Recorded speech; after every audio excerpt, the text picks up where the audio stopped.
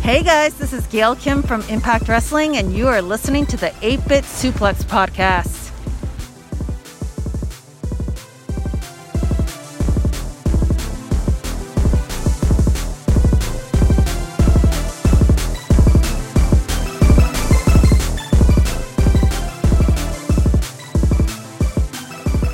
All right, ladies and gentlemen, welcome back to the 8-Bit Suplex here on the Social Suplex Podcast Network.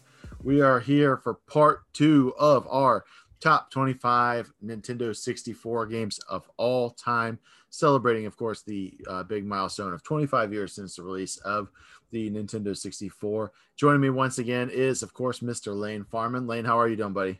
I'm good. I even got my OG Game Boy here with me. I've been playing some Final Fantasy Legend on this guy. I got it repaired, so this is kind of like getting me in the spirit of things.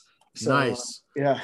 I remember the last time I saw my old Game Boy, I had just picked it up off of the street after my mother drove away with it on the bumper of the minivan. Oh. It rolled around, but you know what? It still powered on. It still worked. The sound came and went a little bit, but the system continued to work. Yeah, these things are durable, man. They're pretty indestructible. I mean, yeah. But in any event, we got our top 10 to get to. But first, I'll run through a quick recap here. Of course, we had our honorable mentions of Pokemon Snap, Ogre Battle 64, Mario Party, and Mega Man 64. Number 25, we have Blast Corps. Number 24, Paper Mario. 23 is Pokemon Stadium. 22 is Kirby 64. 21, Shadows of the Empire. Number 20, 1080 Snowboarding. Number 19, Conker's Bad Fur Day. Number 18, Mario Kart 64. Number 17, Rayman 2. Number 16, Snowboard Kids 2. Number 15, Tony Hawk's Pro Skater 2. I realize there's a lot of twos here. Number 14, WWF No Mercy. Number 13, another 2, Turok 2, Seeds of Evil. Number 12, Star Wars Rogue Squadron. Number 11, Banjo-Kazooie. And Lane, I'm going to throw it over to you for number 10, which is F-Zero X. Yeah. All right. So this is like, oh man, this is a favorite of mine. I just remember being totally absorbed into this game. I mean, this is one of the first racing games, maybe ever, definitely the first one I played, where there's like, I think 20 or 18 racers at once. And it's so cool, so much fun. It's got this like hair metal, speed metal soundtrack.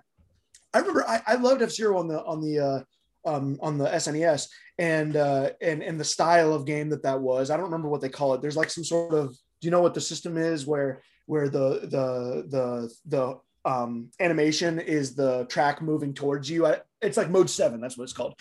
Yeah. The mode 7 graphics of F-Zero. And then F-Zero X like created another strand of F-Zero games. And you can actually see both of them on the Game Boy Advance. The first F-Zero game on the Game Boy Advance is called like something Velocity, I think. And it plays like the F-Zero on the SNES. Then there's another F-Zero they made for the Game Boy Advance that has a story mode and everything. And that plays like F-Zero X. So there's kind of like two kind of styles of gameplay that it rolls with. I remember I even played F-Zero GX for the GameCube, and I was like, whatever. I like played a couple tracks of that and went back to F-Zero X. I don't know what it is about it, but it feels so fast. It looks so good. The graphics are so smooth. Maybe the smoothest polygon graphics I've seen on the N64.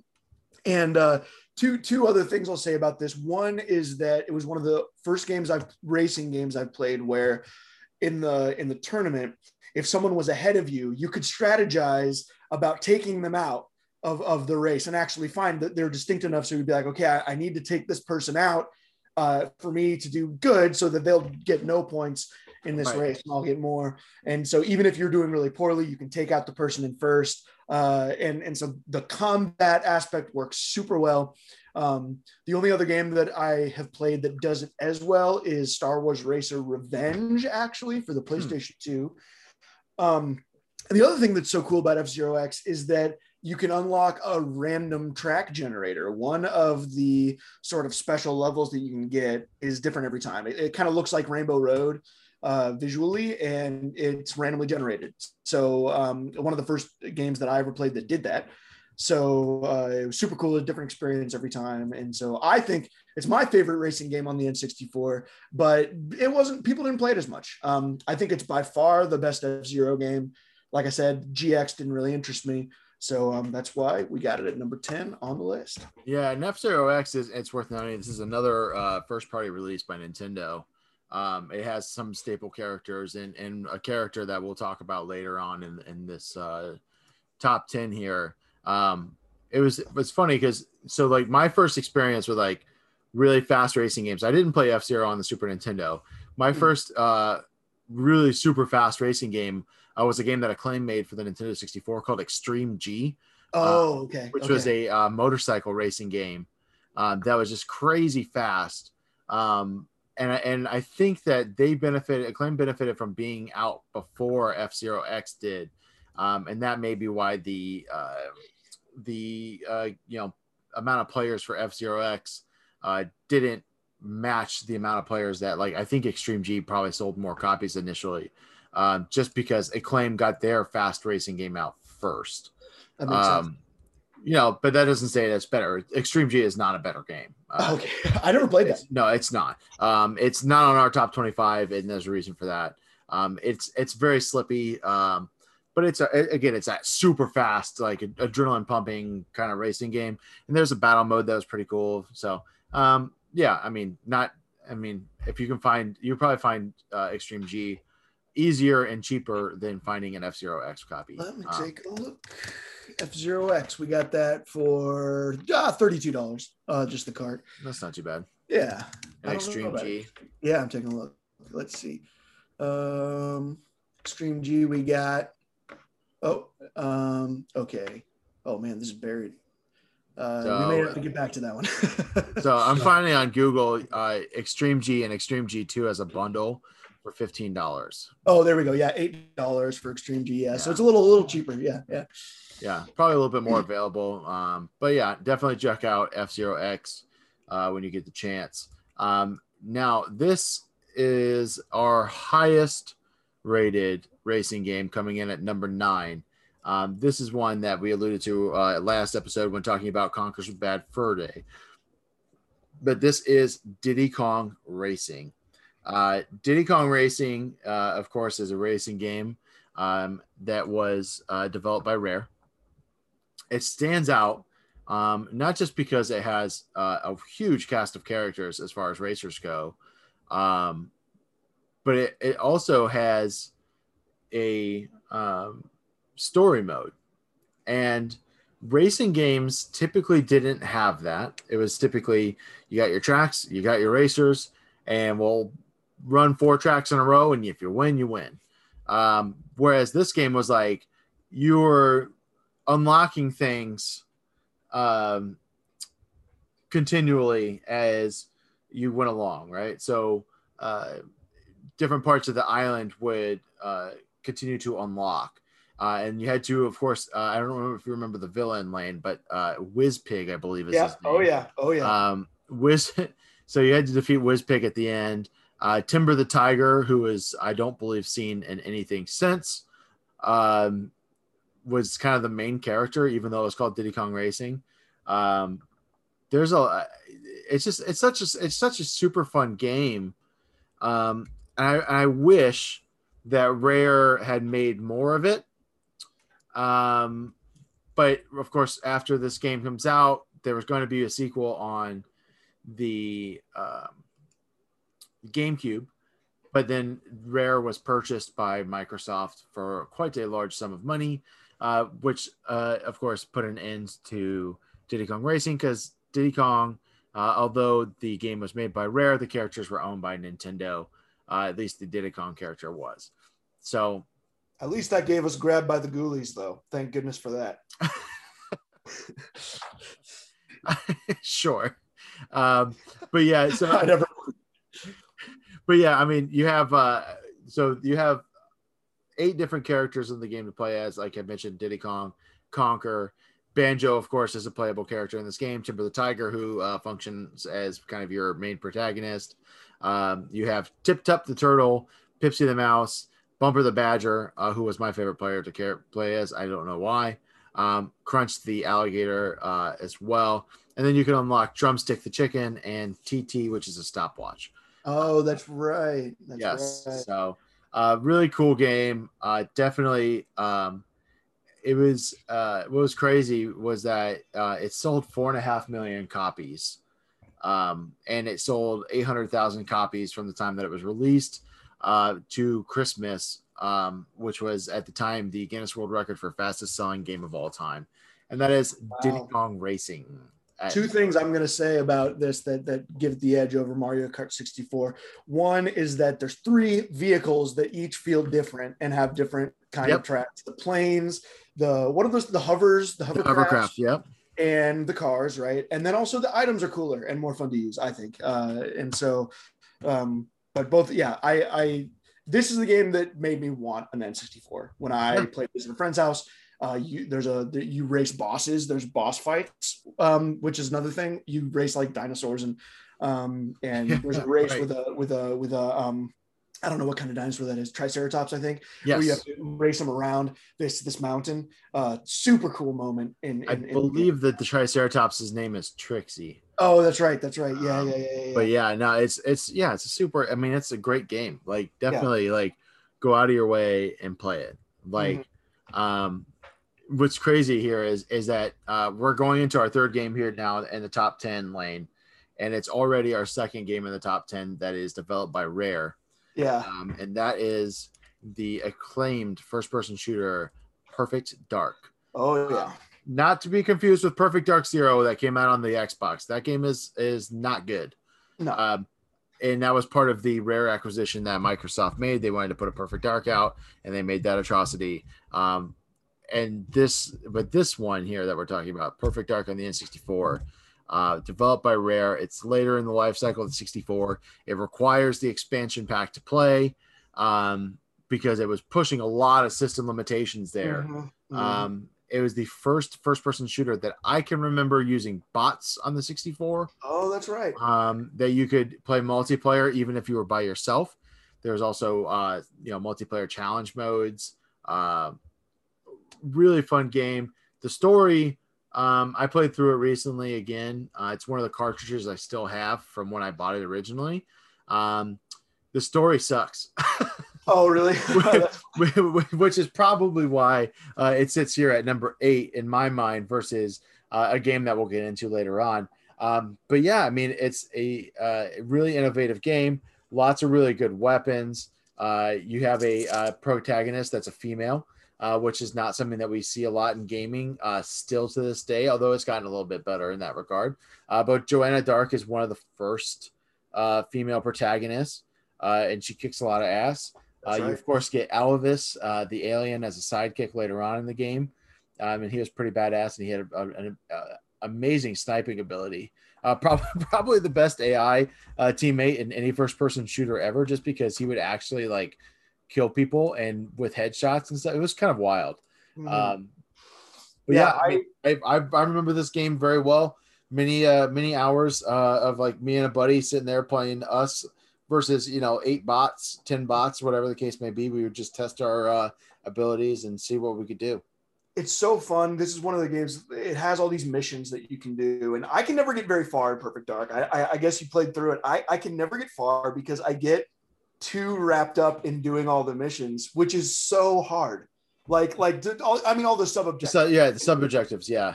And they get harder as you increase the difficulty.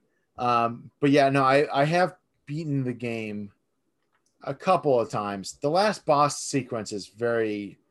It's like there's a trick to it that is a stupid trick. Okay. I won't ruin it in case anyone hasn't played the last boss and wants to. But it's nonsense. But the game up to that point is incredible.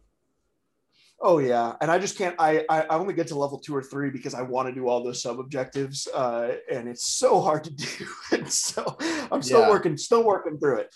But it is super fun to play. It feels so timeless. Like it feels like it was made like not that long ago. It's a game that still you can pick up the multiplayer and play it, and it still feels good. Like it doesn't. It hasn't aged poorly. It hasn't suffered from time. It hasn't It doesn't have issues that a lot of games on the 64 have in that regard. But yeah, so that's number 8. We are going to move right along to our number 7 game. A lot of people might have this higher on their list.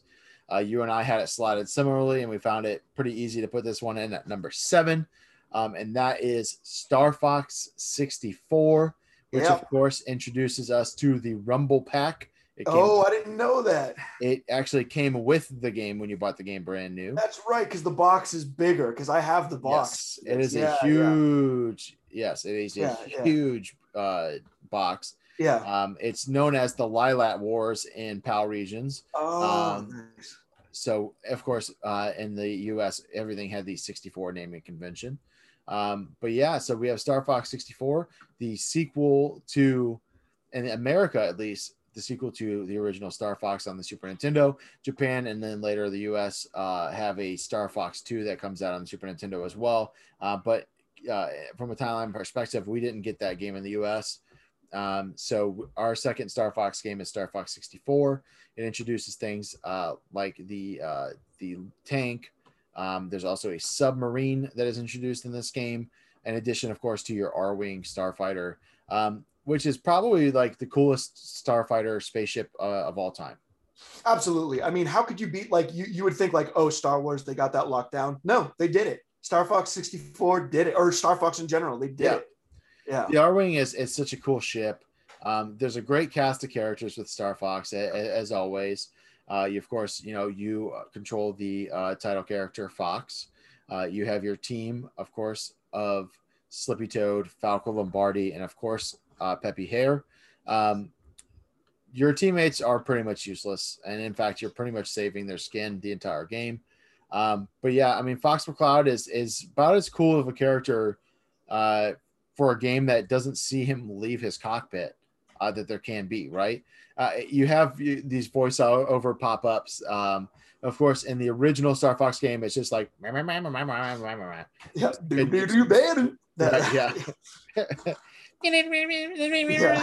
So, but they of course had limitations for the sound. As we mentioned, the sound chip on the Super Nintendo didn't have a whole lot of space on it. But we actually do get spoken word in Star Fox 64. There's, Fox's dad is in this at the end. But yeah, it's really crazy. The depth of this game that it didn't exist in the first one. The original game is just on rails in your spaceship. You go from point A to point B, you shoot everything in between.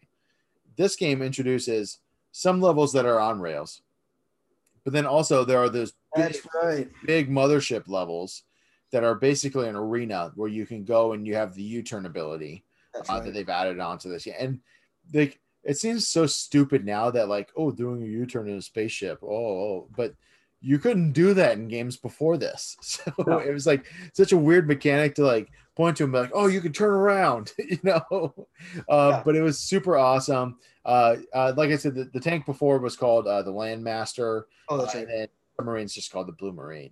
Very not creative there. But it is Star Fox 64 also picks up on the gameplay aspect of Star Fox of the kind of choose your own adventure. I love that. Have different paths that you can take to finish the game. And one could say that you haven't actually beaten it unless you've played every single level possible. I certainly subscribe to that when it comes to Star Fox. Me too. So I know you're similar in a completionist fashion. For me, and to this day, I consider myself a completionist in that I have to beat every level to something. But I'm not a trophy hunter. I don't care about that. No, I'm with you on that. I'm a trophy hunter with games I really like. So I got a plat on the 7 remake, for instance. But no, I'm totally with you on who has the time, right? And some of these games, me and my brother play Sea of Thieves. If you were going to be a trophy hunter for Sea of Thieves, you would have to literally devote your entire life to that. Yeah, so, and I don't have that in me. I just don't. No. But yeah, that to say, I don't know if you got anything to add here for Star Fox. Just a little bit. I think so. A lot of games, I usually make the claim. A lot of Nintendo games have their best version of the game is on the Super Nintendo rather. So there's a lot of franchises where I think it tops out, right? Like Metroid tops out on Super Nintendo. I think Mario, arguably, I think Super Mario World is probably my favorite Mario game, right?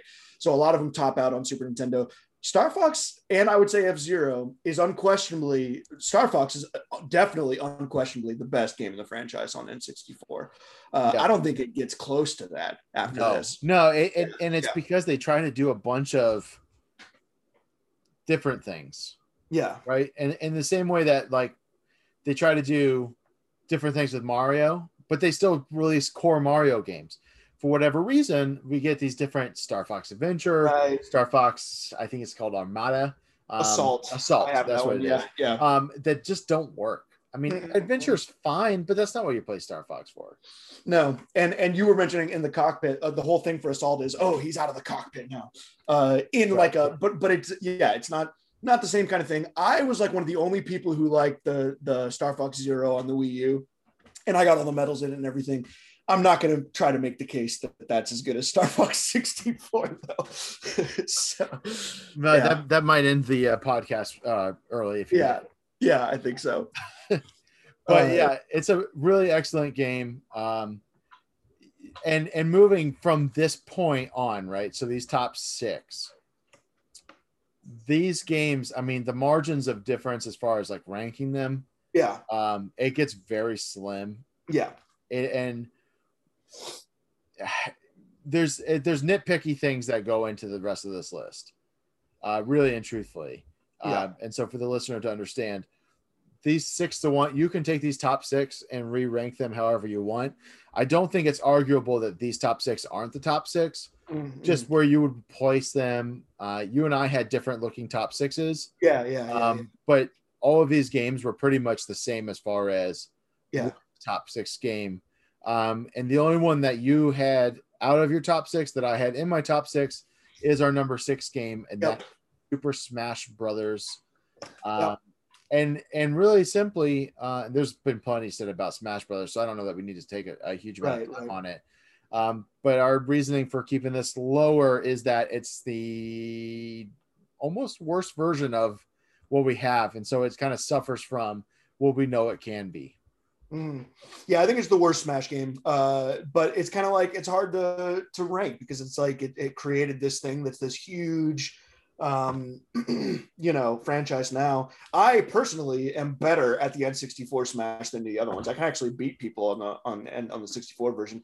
I don't stand a chance against them on the newer one. So. Yeah, I mean, Super Smash Brothers on the 64 too is also the simplest in terms of what the characters can do, the moves, the saves and different things like that.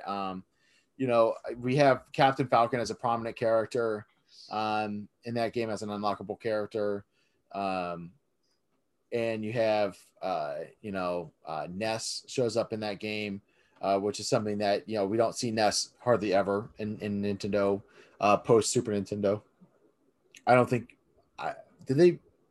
even know if they released an Earthbound game since the Super Nintendo. Yeah, I don't think so. Maybe I know it was on the classic system. Yeah, right. So of course, which is a different name in Japan.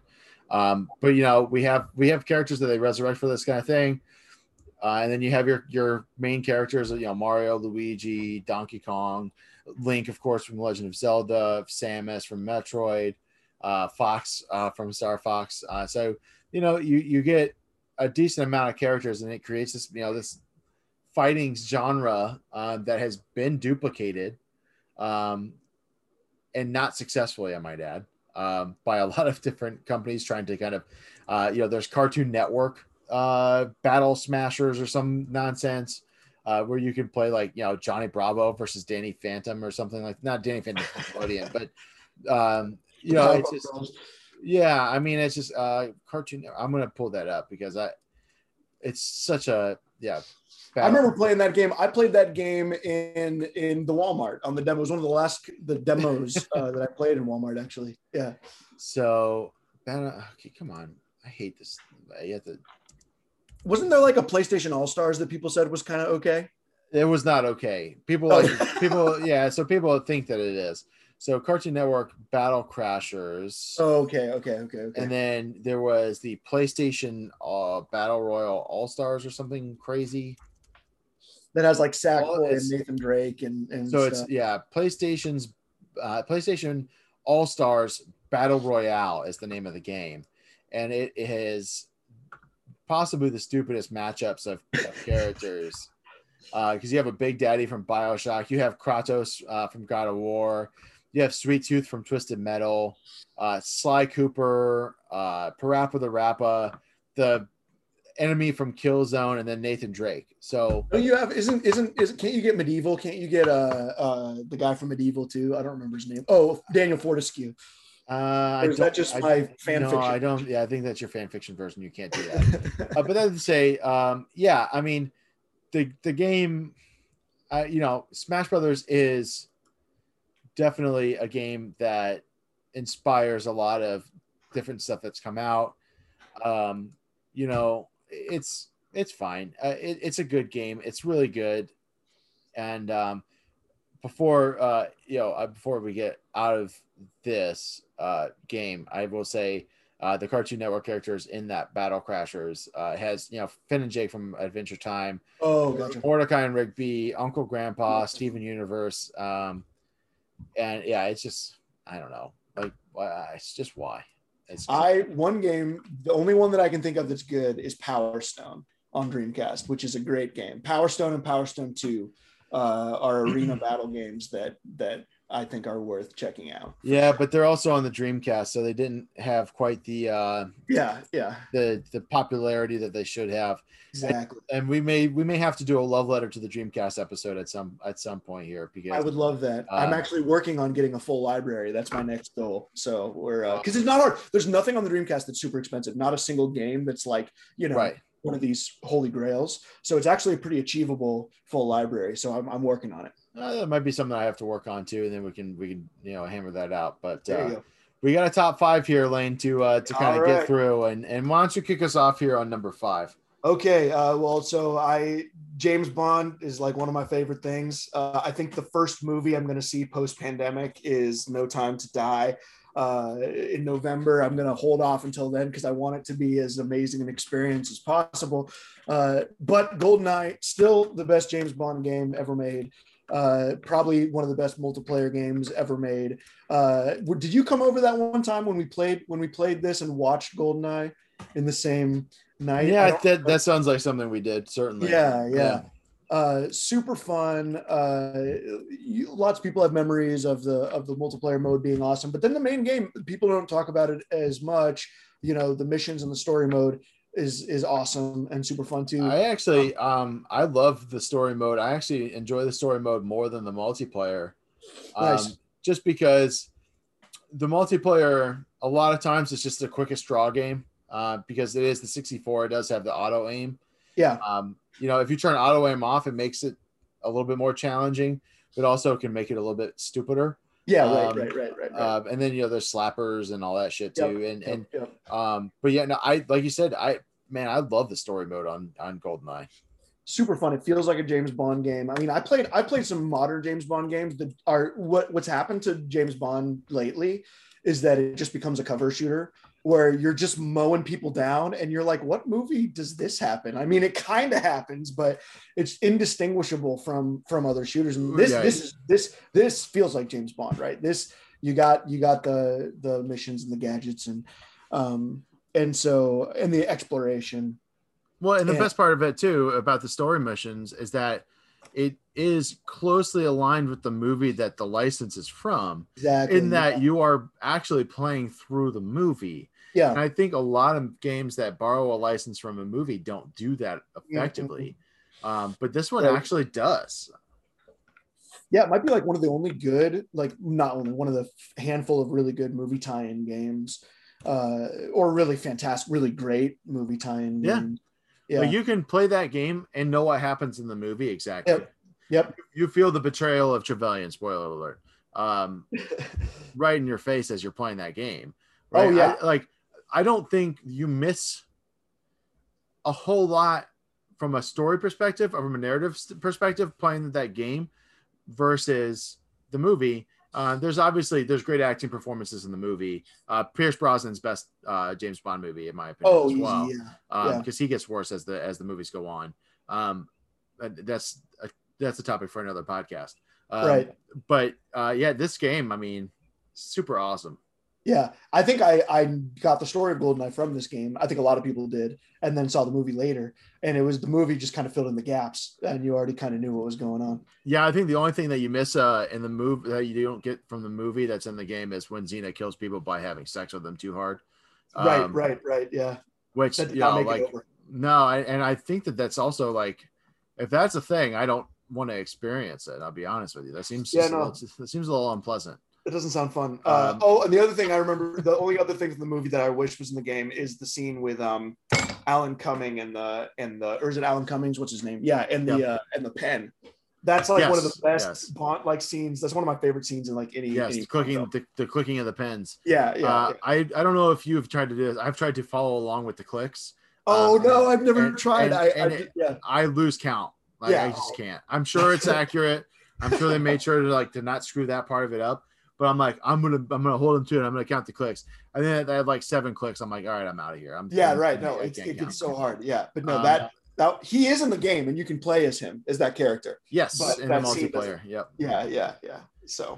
And it's also fun if you get super frustrated, you can shoot him in the single player mode, and it makes your mission fail, but it's also super satisfying to just reload that mission and just like you're an idiot and just how could you resist? Your KGB or whatever that gun is, the KBG. I don't remember the club. That's what I was going for. Oh, that's right. I don't know why I'm trying to make that an acronym. It was the club. No, that's okay. That was the gun I was thinking of. Of course, that's what we got to use. But again, this is another game developed by Rare, so we're at 3 Rare games so far in the top 10, and we're not done with Rare. I believe we'll come back to Rare certainly, and it is worth noting that after Star Fox 64, I believe Rare took over the next Star Fox game, so they have their hands there as well. Nice. But number 4, I think is going to be a real interesting eyebrow raiser for some people, because a lot of people put this number 1 or number 2. It is.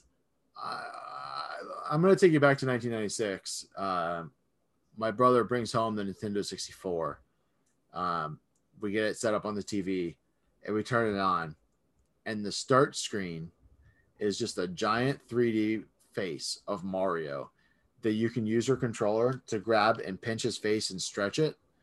And we did that shit for 45 minutes before we even started playing, because we couldn't believe how great the game looked. We were like, this is the best thing ever. Video games will never look better than this. I can't believe that we have this in our home.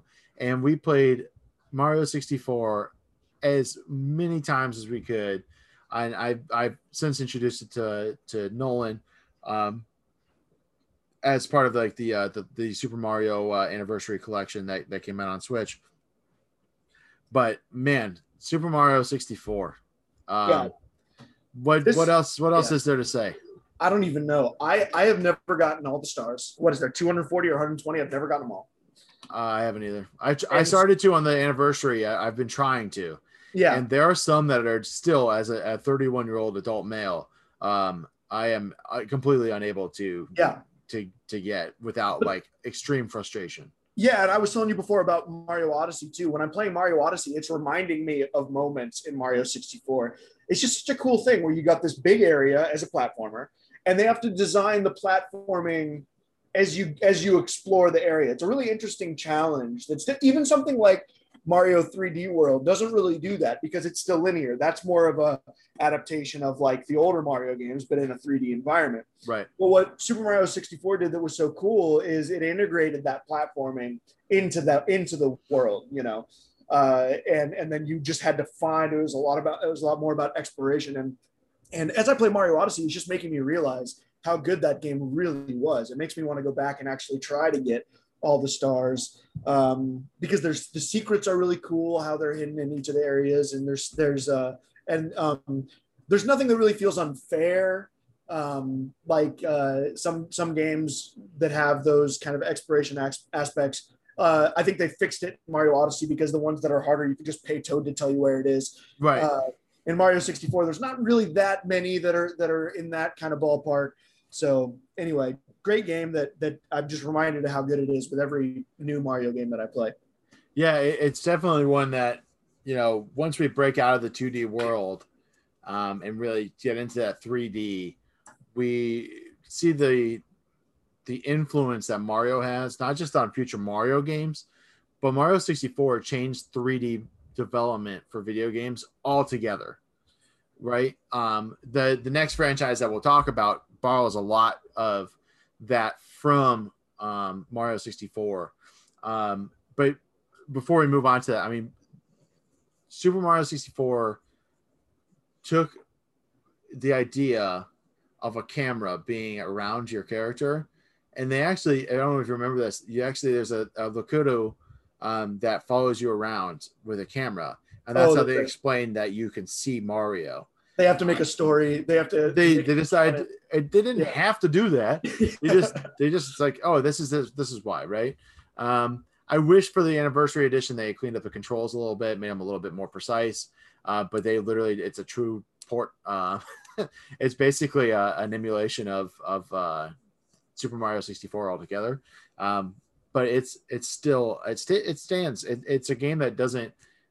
When you make a really good platformer, it stands the test of time, because it's not a game that requires the graphics to be cutting edge. It's not a game that requires voice acting, right? I mean, it's literally like you're playing Mario and everything is awesome. The ominous Bowser, laughs and things like that happen.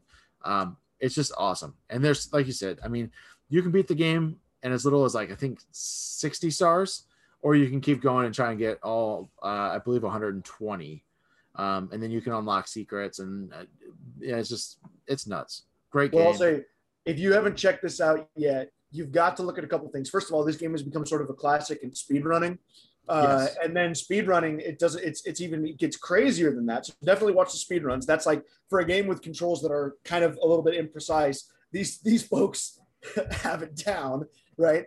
And then the other thing you got to check out is there's people who mess with the code of this game and they mess with the glitches of this game. It's very slippery. So they do things like there's challenges where you can do a run of the game while only pressing A like 4 or 5 times, basically. And the way that they do that is they leap to alternate, like they call it like alternate dimension. It's almost like quantum mechanics, and they're leaping through and leaping back by messing with the mechanics of this game.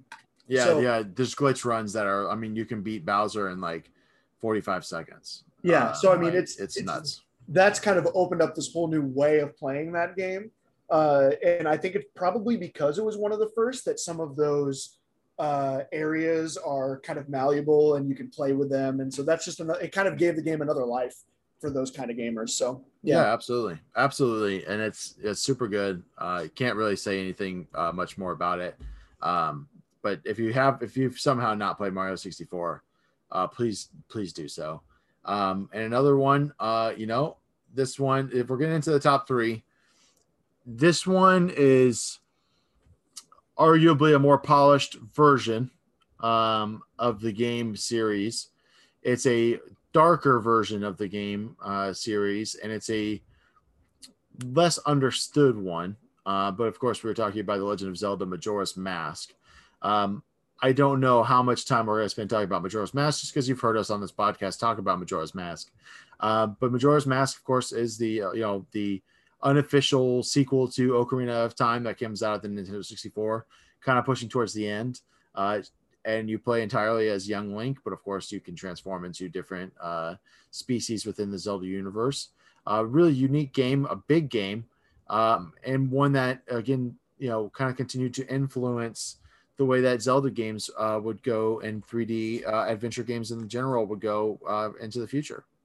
Yeah, my favorite Zelda games are the weird ones, the ones that do something different with the formula. And this is my favorite. I mean, Link to the Past is probably my favorite Zelda game. This is my second, just because it's doing something different with the formula. The mood of the game is different than other Zelda games. Like you said, it's very dark. It's very haunting. Yeah, it's just really kind of an amazing thing. There's some amazing action sequences too that people don't. Usually they talk about, the sort of the time aspect of the game and how that changes things, but I haven't heard anyone talk about like the pirate hideout and you kind of invading the pirates hideout in a long time. I think that's one of the best kind of Zelda action set pieces until we get to like Breath of the Wild, which of course totally explodes that aspect of Zelda. One thing I'm really excited about is is it also modeled sort of following up just like a very staunchly like just traditional solid Zelda game with something a little weird and a little dark. And that makes me really excited for Breath of the Wild 2, because it kind of seems like they might be doing something similar with that. Doing like we did Breath of the Wild, we showed you how cool that could be. Now let's kind of like mess with that a little bit.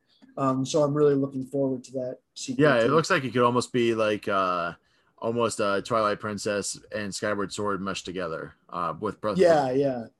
Of course, we're super excited to see kind of where that goes. I don't have much more to add to Majora's Mask. It's a fun game. It can be frustrating at times, but frustration I think adds to the challenge, and challenge adds to the gameplay. You don't want something to be super, super easy. So we're down to our top two. You could probably work out what one of them is. But our number two game is maybe one that you weren't expecting. But Lane, I'm going to let you drive here as we talk about our last rare entry into the top 25 list, and that is Jet Force Gemini. Yep, this is my favorite game. One of my favorite games of all time. Probably my favorite game on the N64. I don't think I've ever played a game like this completely. My favorite sci-fi game, like shooter. It is a third-person shooter, but it's an adventure game. A couple things about it. It has a Starship Troopers level of gore. You're fighting kind of these bug enemies. And I was amazed when I first played this. You're shooting these bugs and their heads fly off. You actually collect them. Super gory, probably one of the goriest games that I had played as a kid, but of course it gets by because the sci-fi aspect of it, you kill the bosses. I mean, the blood and gore. It's just and it's worth noting that the game is rated teen. It's amazing, how amazing that it got by with that. This is one of the biggest feeling games. It's huge. I think that like something like No Man's Sky, which was saying, "Oh, we're going to be this huge game where you can visit other planets and everything," I think doesn't even feel as big as Jet Force Gemini to me, because because the size of the way if a game feels really big, it's because the environments that you actually see are really fleshed out. One game series I think that wouldn't exist without this is Ratchet and Clank. Ratchet and Clank really follows the formula in a lot of ways. But again, I think this game feels a little bit bigger because on top of this third person action that the game has, it also has an adventure aspect where the game slowly opens up kind of like a Zelda game, where you get something that then allows you to do something else in this area. So you go back to that area, and there's a lot of secrets, a lot of areas that you can only find, because it's slowly opening up like that. You can play as multiple characters. I mean, this is just one of those games that astonished me. I had heard about it. I think I played it when I was in high school. I knew that it was a good game. It was a rare game. Not a whole lot of people talked about it. I played it and it totally blew me away. So not only is this probably my favorite N64 game, this is one of my favorite games of all time, Jet Force Gemini. And it is, if you buy the cartridge only, I'm just on Google Shopping, you can find it for like $30. So if you have a 64 and you haven't played Jet Force Gemini, definitely worth picking up, especially for that cost. There is one that's brand new, sealed in box, and that's $700. I don't know that you want to do that, because you can buy a case with no game for $10, and then you can buy the game for $15, and you've saved yourself a fuckload of money. So I can't pay. So listen, you probably shrink wrap it yourself for cheaper than $700. Is what I'm getting at.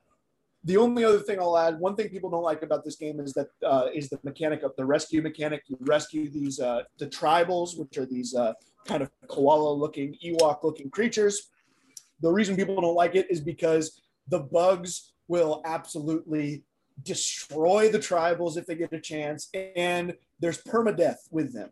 So if you are trying to be a completionist and you're going through this level and just on one side of the screen, and they die just like the bugs, their heads and so that's a very difficult aspect of the game. And for me, of course, when that would happen, I would reset the game because I had to. And the other thing, you can't get them to go through the game, so kind of it's a little bit like Metroid. We have to go back through the stages. Some people didn't really like that. To me, I had a blast revisiting the stages and finding all the little tribals, all the little bears, and rescuing them. So again, something that some people didn't like about the game, I thought was super fun.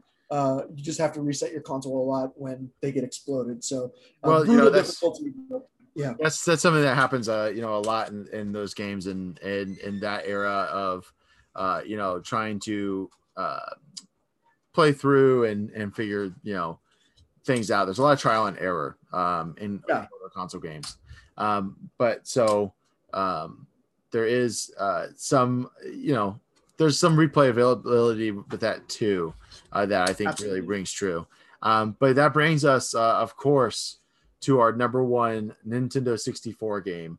It is maybe not the best, maybe not the most polished, but because of what it meant to the system and to video games as a whole, and as we continue to play games in 2021, what the video game industry has become because of it, it has to be, of course, The Legend of Zelda: Ocarina of Time. I remember putting this cartridge in for the first time, and just the opening, showing the expanse of the field and showing the horses running across the plains of Hyrule, and just being completely taken aback and blown away by like the depth of field that you watch, the light from the sun that's coming through. Like it was nothing that you had seen before. There was a day-night cycle that, reflected the game played differently if it was nighttime. There was different enemies. There was places that you could go. I mean, and technically you could kind of go anywhere you wanted at any time. You might not have the right item to get into the dungeon or to solve whatever the problem was in the next place. But then there's also like time travel, and it's just some wacky game mechanics that Nintendo sat down and really hammered out a really incredible game. I think what's amazing about this is that the blueprint in my mind for a top-down Zelda game is Link to the Past. And that's something that they arrived at after several Zelda games, right? The blueprint for a 3D Zelda game was the first one out of the gates. Yeah. This is still the one. And that's really incredible to me. It's also incredible putting myself in the position. I don't ever remember, I was too young, looking forward to this or whatever. But when this was announced, Ocarina of Time, what is that? Now the game is sort of in the canon of great games. I mean, most of you listening probably knew that it was going to be number one. Oh, Ocarina of Time, whatever. It's become like a staple. But before it came out, I just, it's hard to get in that headspace. Ooh, when it was announced, oh, what's an Ocarina of Time? What? It seems much more daring and bold when you think about the gaming environment that existed before. Yeah, I mean, they built a game around a concept of a magical musical instrument that most people in my orbit had never heard of. Yeah. Right. I mean, and then on top of that, to make it so that you can, become an adult version of Link, which we were used to seeing. We hadn't seen. I don't know that young Link canonically exists prior to Ocarina of Time. But you see young Link. You start off as young Link. You become adult Link, which is, the Link that we know from the other Zeldas, but it's a different story. It's a different aspect. You have different items, different weapons that you've not seen before. And like you said, even like down to like the way the menu system works, it's still the same menu up until Breath of the Wild, really, that you used all along. There's mapping to the C buttons. They use the controller effectively that way. And in that regard too, it almost feels like the Nintendo 64 controller is designed with Zelda in mind. Yeah. Right? It doesn't feel like Zelda was designed around the controller. It feels like the controller was built for that. Yep. And just simple things like Z targeting and strafing and things like that you were able to do by holding the Z button. Like, you didn't have that ability in a 3D game before that to be able to aim weapons and move just didn't exist, right? I mean, this is the same era that Resident Evil comes out in, which Jamie and I talked about 2 weeks ago on the podcast, where you have the tank controls where you have to stop, pick up your gun, aim, shoot. This comes at the same time that The Legend of Zelda, actually I think might predate just a little bit Resident Evil. Legend of Zelda comes out and says, oh, we can run and shoot our arrows and throw our boomerang and sword fight and all of this because we've come up with a way to use the controller effectively. And that to me is just, I don't know. It feels, and obviously, you know, this is a Miyamoto game, so he's obviously involved with the development of the system itself, and it also knows how he's going to make games to fit that system. So in that regard, you know, Mario in the same, I think, feels very much like the controller's designed to play the Nintendo first party games in a way that the third party games aren't exactly, but they do a good job in it. You know, I mean, we saw how well Rare did, right? Based on our list alone. Acclaim was a big one. They had a lot of games on the system. You know, it's, when you look back at the Nintendo 64, like you said, it's the beginning of the end of the third party development with Nintendo. But there's still good third party development to great third party development. But this is where Nintendo, I think, really figures, you know what, we actually can make our own games and survive on that. Yeah. They the Breath of the Wild sort of represents, in my mind, almost like a third way of doing Zelda. Like, I think that one is kind of like another blueprint. So if like Link to the Past and then Ocarina of Time are blueprints, I think Breath of the Wild is similar, because I think that's sort of giving us a different way of playing Zelda. But what's interesting is that in Breath of the Wild, as big as that game literally is, in some ways Ocarina still feels bigger in my mind. And I don't know if that's a nostalgia thing, but I think that like the way that you sort of come across the different regions and the different like species, like the Goron and the Zora, I think that was the first game that did that. And they feel a little bit more different to me in Ocarina of Time and then in Majora's Mask. And sometimes in Breath of the Wild, it's like, oh, we're here at the Goron place. Where's the shop? Where's the thing? Where's this person? Where's that person? They seem a little bit more like carbon copies, at least in my mind. And that could be nostalgia talking. But to me, the Ocarina of Time did a really cool job making it regionally specific. And when you're in the Goron place, you know, there's a whole different feel and vibe to it than when you're in the Zora place. Yeah, and I think too, like Ocarina of Time, it's still a very puzzle heavy Zelda game. And it's kind of one of the last ones that's really puzzle heavy. And has difficult puzzles. I mean, we'd be remiss to bring up a discussion with Ocarina of Time without mentioning the Water Temple, and just the pain of playing that that dungeon just from a puzzle perspective, and then also to fight that amoeba boss with the hook shot and in and out of the water. I mean, it was just I mean, the game's, it's an all-timer. I mean, it really is. I mean, it's not only on a lot of people's top N64 game, but it's a lot of people have it in the mix for best game of all time across consoles.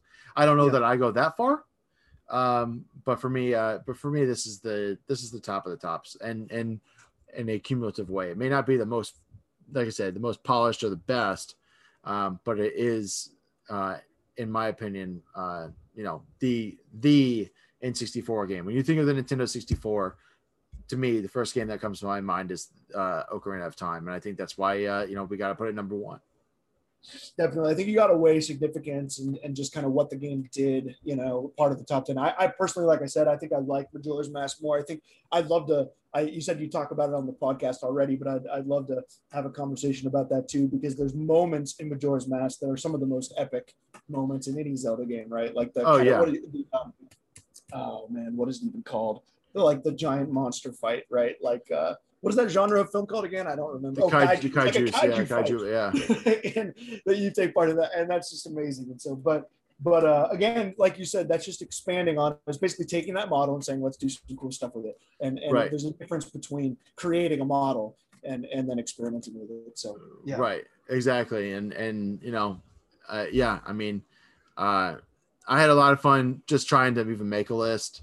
You know, I know we have both had games that didn't make the cut from our list. So before we get off, I'll throw those out there. Games that were right on the cusp, but didn't quite make it. Mario Tennis, really fun. Star Wars Episode 1 Racer, really great game. A game that had, damage to your racer like no another, right? Even since, that's brutal. I mean, it's fragile. It's very fragile, and if you mess up bad. Harvest Moon 64 to me is kind of like the staple entry to the series. They've released about 4,000 of them since, but to me, like, that's the one that I think plays the best. Wave Race 64 was a really fun. I mean, jet ski racing, I don't know. I mean, I don't think that that's a genre that exists much beyond this one, beyond Wave Race, but I thought it was a super cool game. Graphics are really good for that game too, for the N64. There's a nighttime race in Wave Race where you're racing and you jump over an orca, and it's just like it's a pretty iconic kind of thing, like a reverse Free Willy, if you will. And then the last game I'll mention that didn't make the cut but was really close is a game that maybe me and nobody else has ever played, and that's Mystical Ninja starring Goemon, which I really absolutely adore. It's an adventure game, and I implore you to go check it out, although it is an expensive cartridge. And I have a cartridge, but it's in storage. Otherwise, I'd send it to you to play. But perhaps when I get it out of storage, I'll play through it again and I'll shoot it over to you. So you're gonna have. So the next time, in 25 years when we do a top 50 list, there you go. To celebrate the 50-year anniversary of the Nintendo 64, Mystical Ninja starring Goemon will be on that list. And Ogre Battle. I'll play Ogre Battle. We'll both have to play. We have 25 years to revisit this list. We hope that you guys all had a blast listening to both parts of this episode. If you have any complaints, comments, or whatever, send them over to the corrections department at 8-Bit Suplex on Twitter. Make sure, of course, that you're listening to all of the Social Suplex Podcast Network shows. Follow on the network feeds, Social Suplex, and then also on our individual show feeds as well. Make sure you rate, review, and subscribe. Although I believe now on Apple Podcasts, it's just follow. Because if you say subscribe, it has a connotation that you're paying for something, which you're not. So follow, add us on Spotify, wherever you get your podcast. Definitely make sure you go out and do that. Lane, you got anything you want to plug? Nope, nothing to plug. I'm writing my dissertation. I'll plug that when it's done. But I'll plug this podcast. Always love being on here. Always love helping out. I'll come on anytime. Let me know when that Mega Man episode is going down. And thank you very much. Thanks for listening. Yeah, absolutely. And, and as we close the door on 25 years of the Nintendo 64, notable things that are coming up that are also hitting that anniversary. I believe we have the PlayStation coming up as well. That'd be fun. Yeah, that one. So the PlayStation actually, thankfully, we missed that 25-year anniversary on the PlayStation because that would be absolutely nuts because the PlayStation came out a bit ago. But the PlayStation 2 is the next 25-year anniversary console. So we got about 4 years until we have to do that list. So we got some time to catch up on that one. So that is going to be a bloodbath. There's like 30 good games for the N64. There's like 500 good games for the PlayStation 2. That one might be tough. But hey, listen, if you guys stick around long enough and listen to us until then, or you want to take a 4-year break and listen to us in 4 years when we do that list, by all means. But yeah, and I guess, next time, until next time, when you run out of lives and you got to hit that continue, make sure you go ahead and push start and listen to 8-Bit Suplex. Thank you for listening to the 8-Bit Suplex podcast. See you next time.